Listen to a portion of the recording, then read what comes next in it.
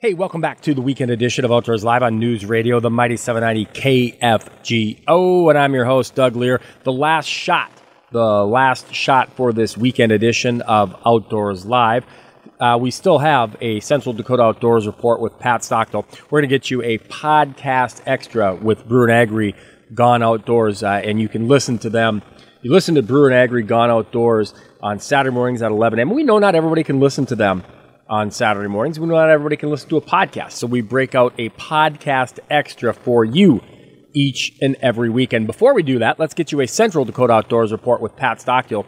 You read her work in Dakota Country Magazine. She is an award-winning outdoors communicator, and she connects with the people and the places, the bait shops, the gas stations, the motels, the resorts, the guides, to give us a better idea of where people are going, what they're doing, what they're finding outdoors. Well, Pat, what's cooking outdoors this week? Thanks, Doug.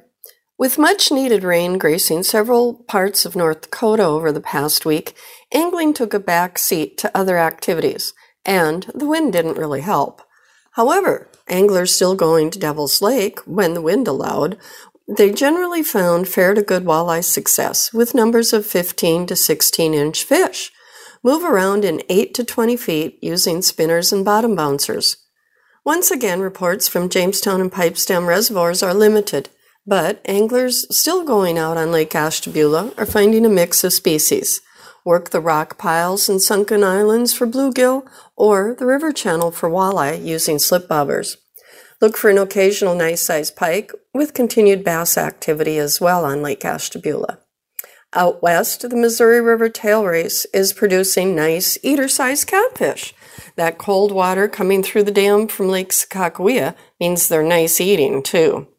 Look for an occasional walleye downriver from the tail race using jigs, and the night bites producing a smattering of walleye and trout. Generally, catfish are the best options for the tail race, though.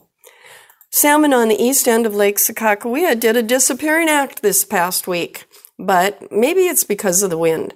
That sent more anglers to the face of the dam than where they had been finding salmon, which was generally between Government and Dead Man's Bays. It's still worth a try to work 85 to 105 feet over deeper water, though. But the past week was definitely slower than in recent weeks. It seems key to finding walleye on the east end of Lake Sakakawea is to work deep. But remember to plan on keeping anything coming from 25 feet or more. They simply don't survive coming up from that deep of water. And finally, a reminder that Lake Audubon only has one usable boat ramp because of some maintenance work. That's resulting in the need to draw the lake down.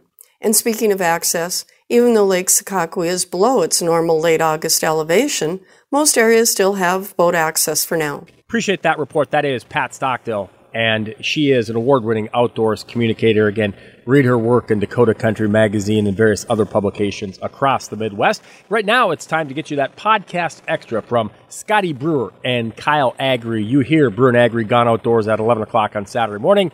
Not everybody can listen then, and not everybody can check out their podcast. So here is a podcast extra from Scotty Brewer and Kyle Agri. And we are joined in this segment by a good friend of ours, Mr. Andrew Shea. Andrew, welcome to the program today. Oh, thanks a lot, gentlemen. Thanks for having me today. So, folks, Andrew is very involved in a lot of the outdoor things. There's a lot of overlap in what he's involved in and what Scott and I are involved in. FM Walleyes. Andrew's a current board member and treasurer right now. Lake Agassiz High School Fishing League. Andrew is the treasurer of that and also a coach of one of our teams. But today we're going to talk about another one of the organizations he's involved in, one that's very close to his heart, the Brady Oberg Legacy Foundation. Andrew, I know we've talked about this foundation in the past, but you guys are doing some fantastic, amazing work. Fill our listeners in just a little bit about what your organization is about. Sure. The Brady Oberg Legacy Foundation was started in November of 2015 after a dear friend of mine, Brady Oberg, took his own life after a battle with PTSD. Brady served over in Afghanistan during Operation Freedom and came back and, to a lot of us appeared to be okay. He was a little bit different when he came back, some of the conversations and things like that. But overall, I'm just like, hey, that's just how he is. We still went hunting together, did a lot of the outdoors things together, and continued to. But he was battling his own demons inside, and in the end, he succumbed to those and took his own life in August of 2015. Wow, that story! It's important for that story to be told. It definitely is, Kyle. I mean, he's not the only one who's battling this, who has battled this. We still lose 22 soldiers a day to PTSD. That's a real number. Yeah, it very much is. And, a lot of people, you don't hear about it. You don't think about it. And like Kyle said, you got to tell this story so that we get that awareness out there. And, one of the things that really strikes me is every time that you talk about this foundation and what you guys do is you have this set up so these guys can talk together, because it is such a tight-knit group of people that these guys can actually open up. You need to create an environment where they can open up to each other. And that's when the really help, the serious help really begins. That's what we found, Scotty, is that they want to talk to other people who have been in situations, have seen what they've seen, have done what they've done, have made the commitment to serve our country that their friends have. And by putting them in situations we're bringing them together, and they don't know each other. They a lot of times they meet each other at these events, and it's been great to see how that communication, that dialogue has continued between these people who didn't know each other until they spend a weekend together, over in Detroit Lakes. And I have to imagine that some of those connections that are made at these retreats are the ignition of a relationship, a friendship that will continue beyond most of the time that they spend together during the event. That's correct. And we still hear from veterans that have attended that they still talk to the people that they went with at our event. And our very first event we actually brought in people from all the way throughout the United States. And now we're doing it more. We're targeting more of our local veterans here, our Minnesota, our North Dakota veterans. Andrew, one life lost is a tremendous tragedy. But if there's anything that can come of it that prevents others from following that same path, it is worth doing. And I know that's the mentality and that the mission that you and the others at the Brady Oberg Legacy Foundation take. You have an event coming up here in the next couple of weeks. Share with us just a little bit of the details of that event. Yeah, so we're doing our retreat weekend, which is something that I've planned since inception, and we just have a lot of fun with this event. It starts on the 17th of September we like to get everybody together right away if possible. We meet at the DL airport. We bring you out in a 16-passenger van.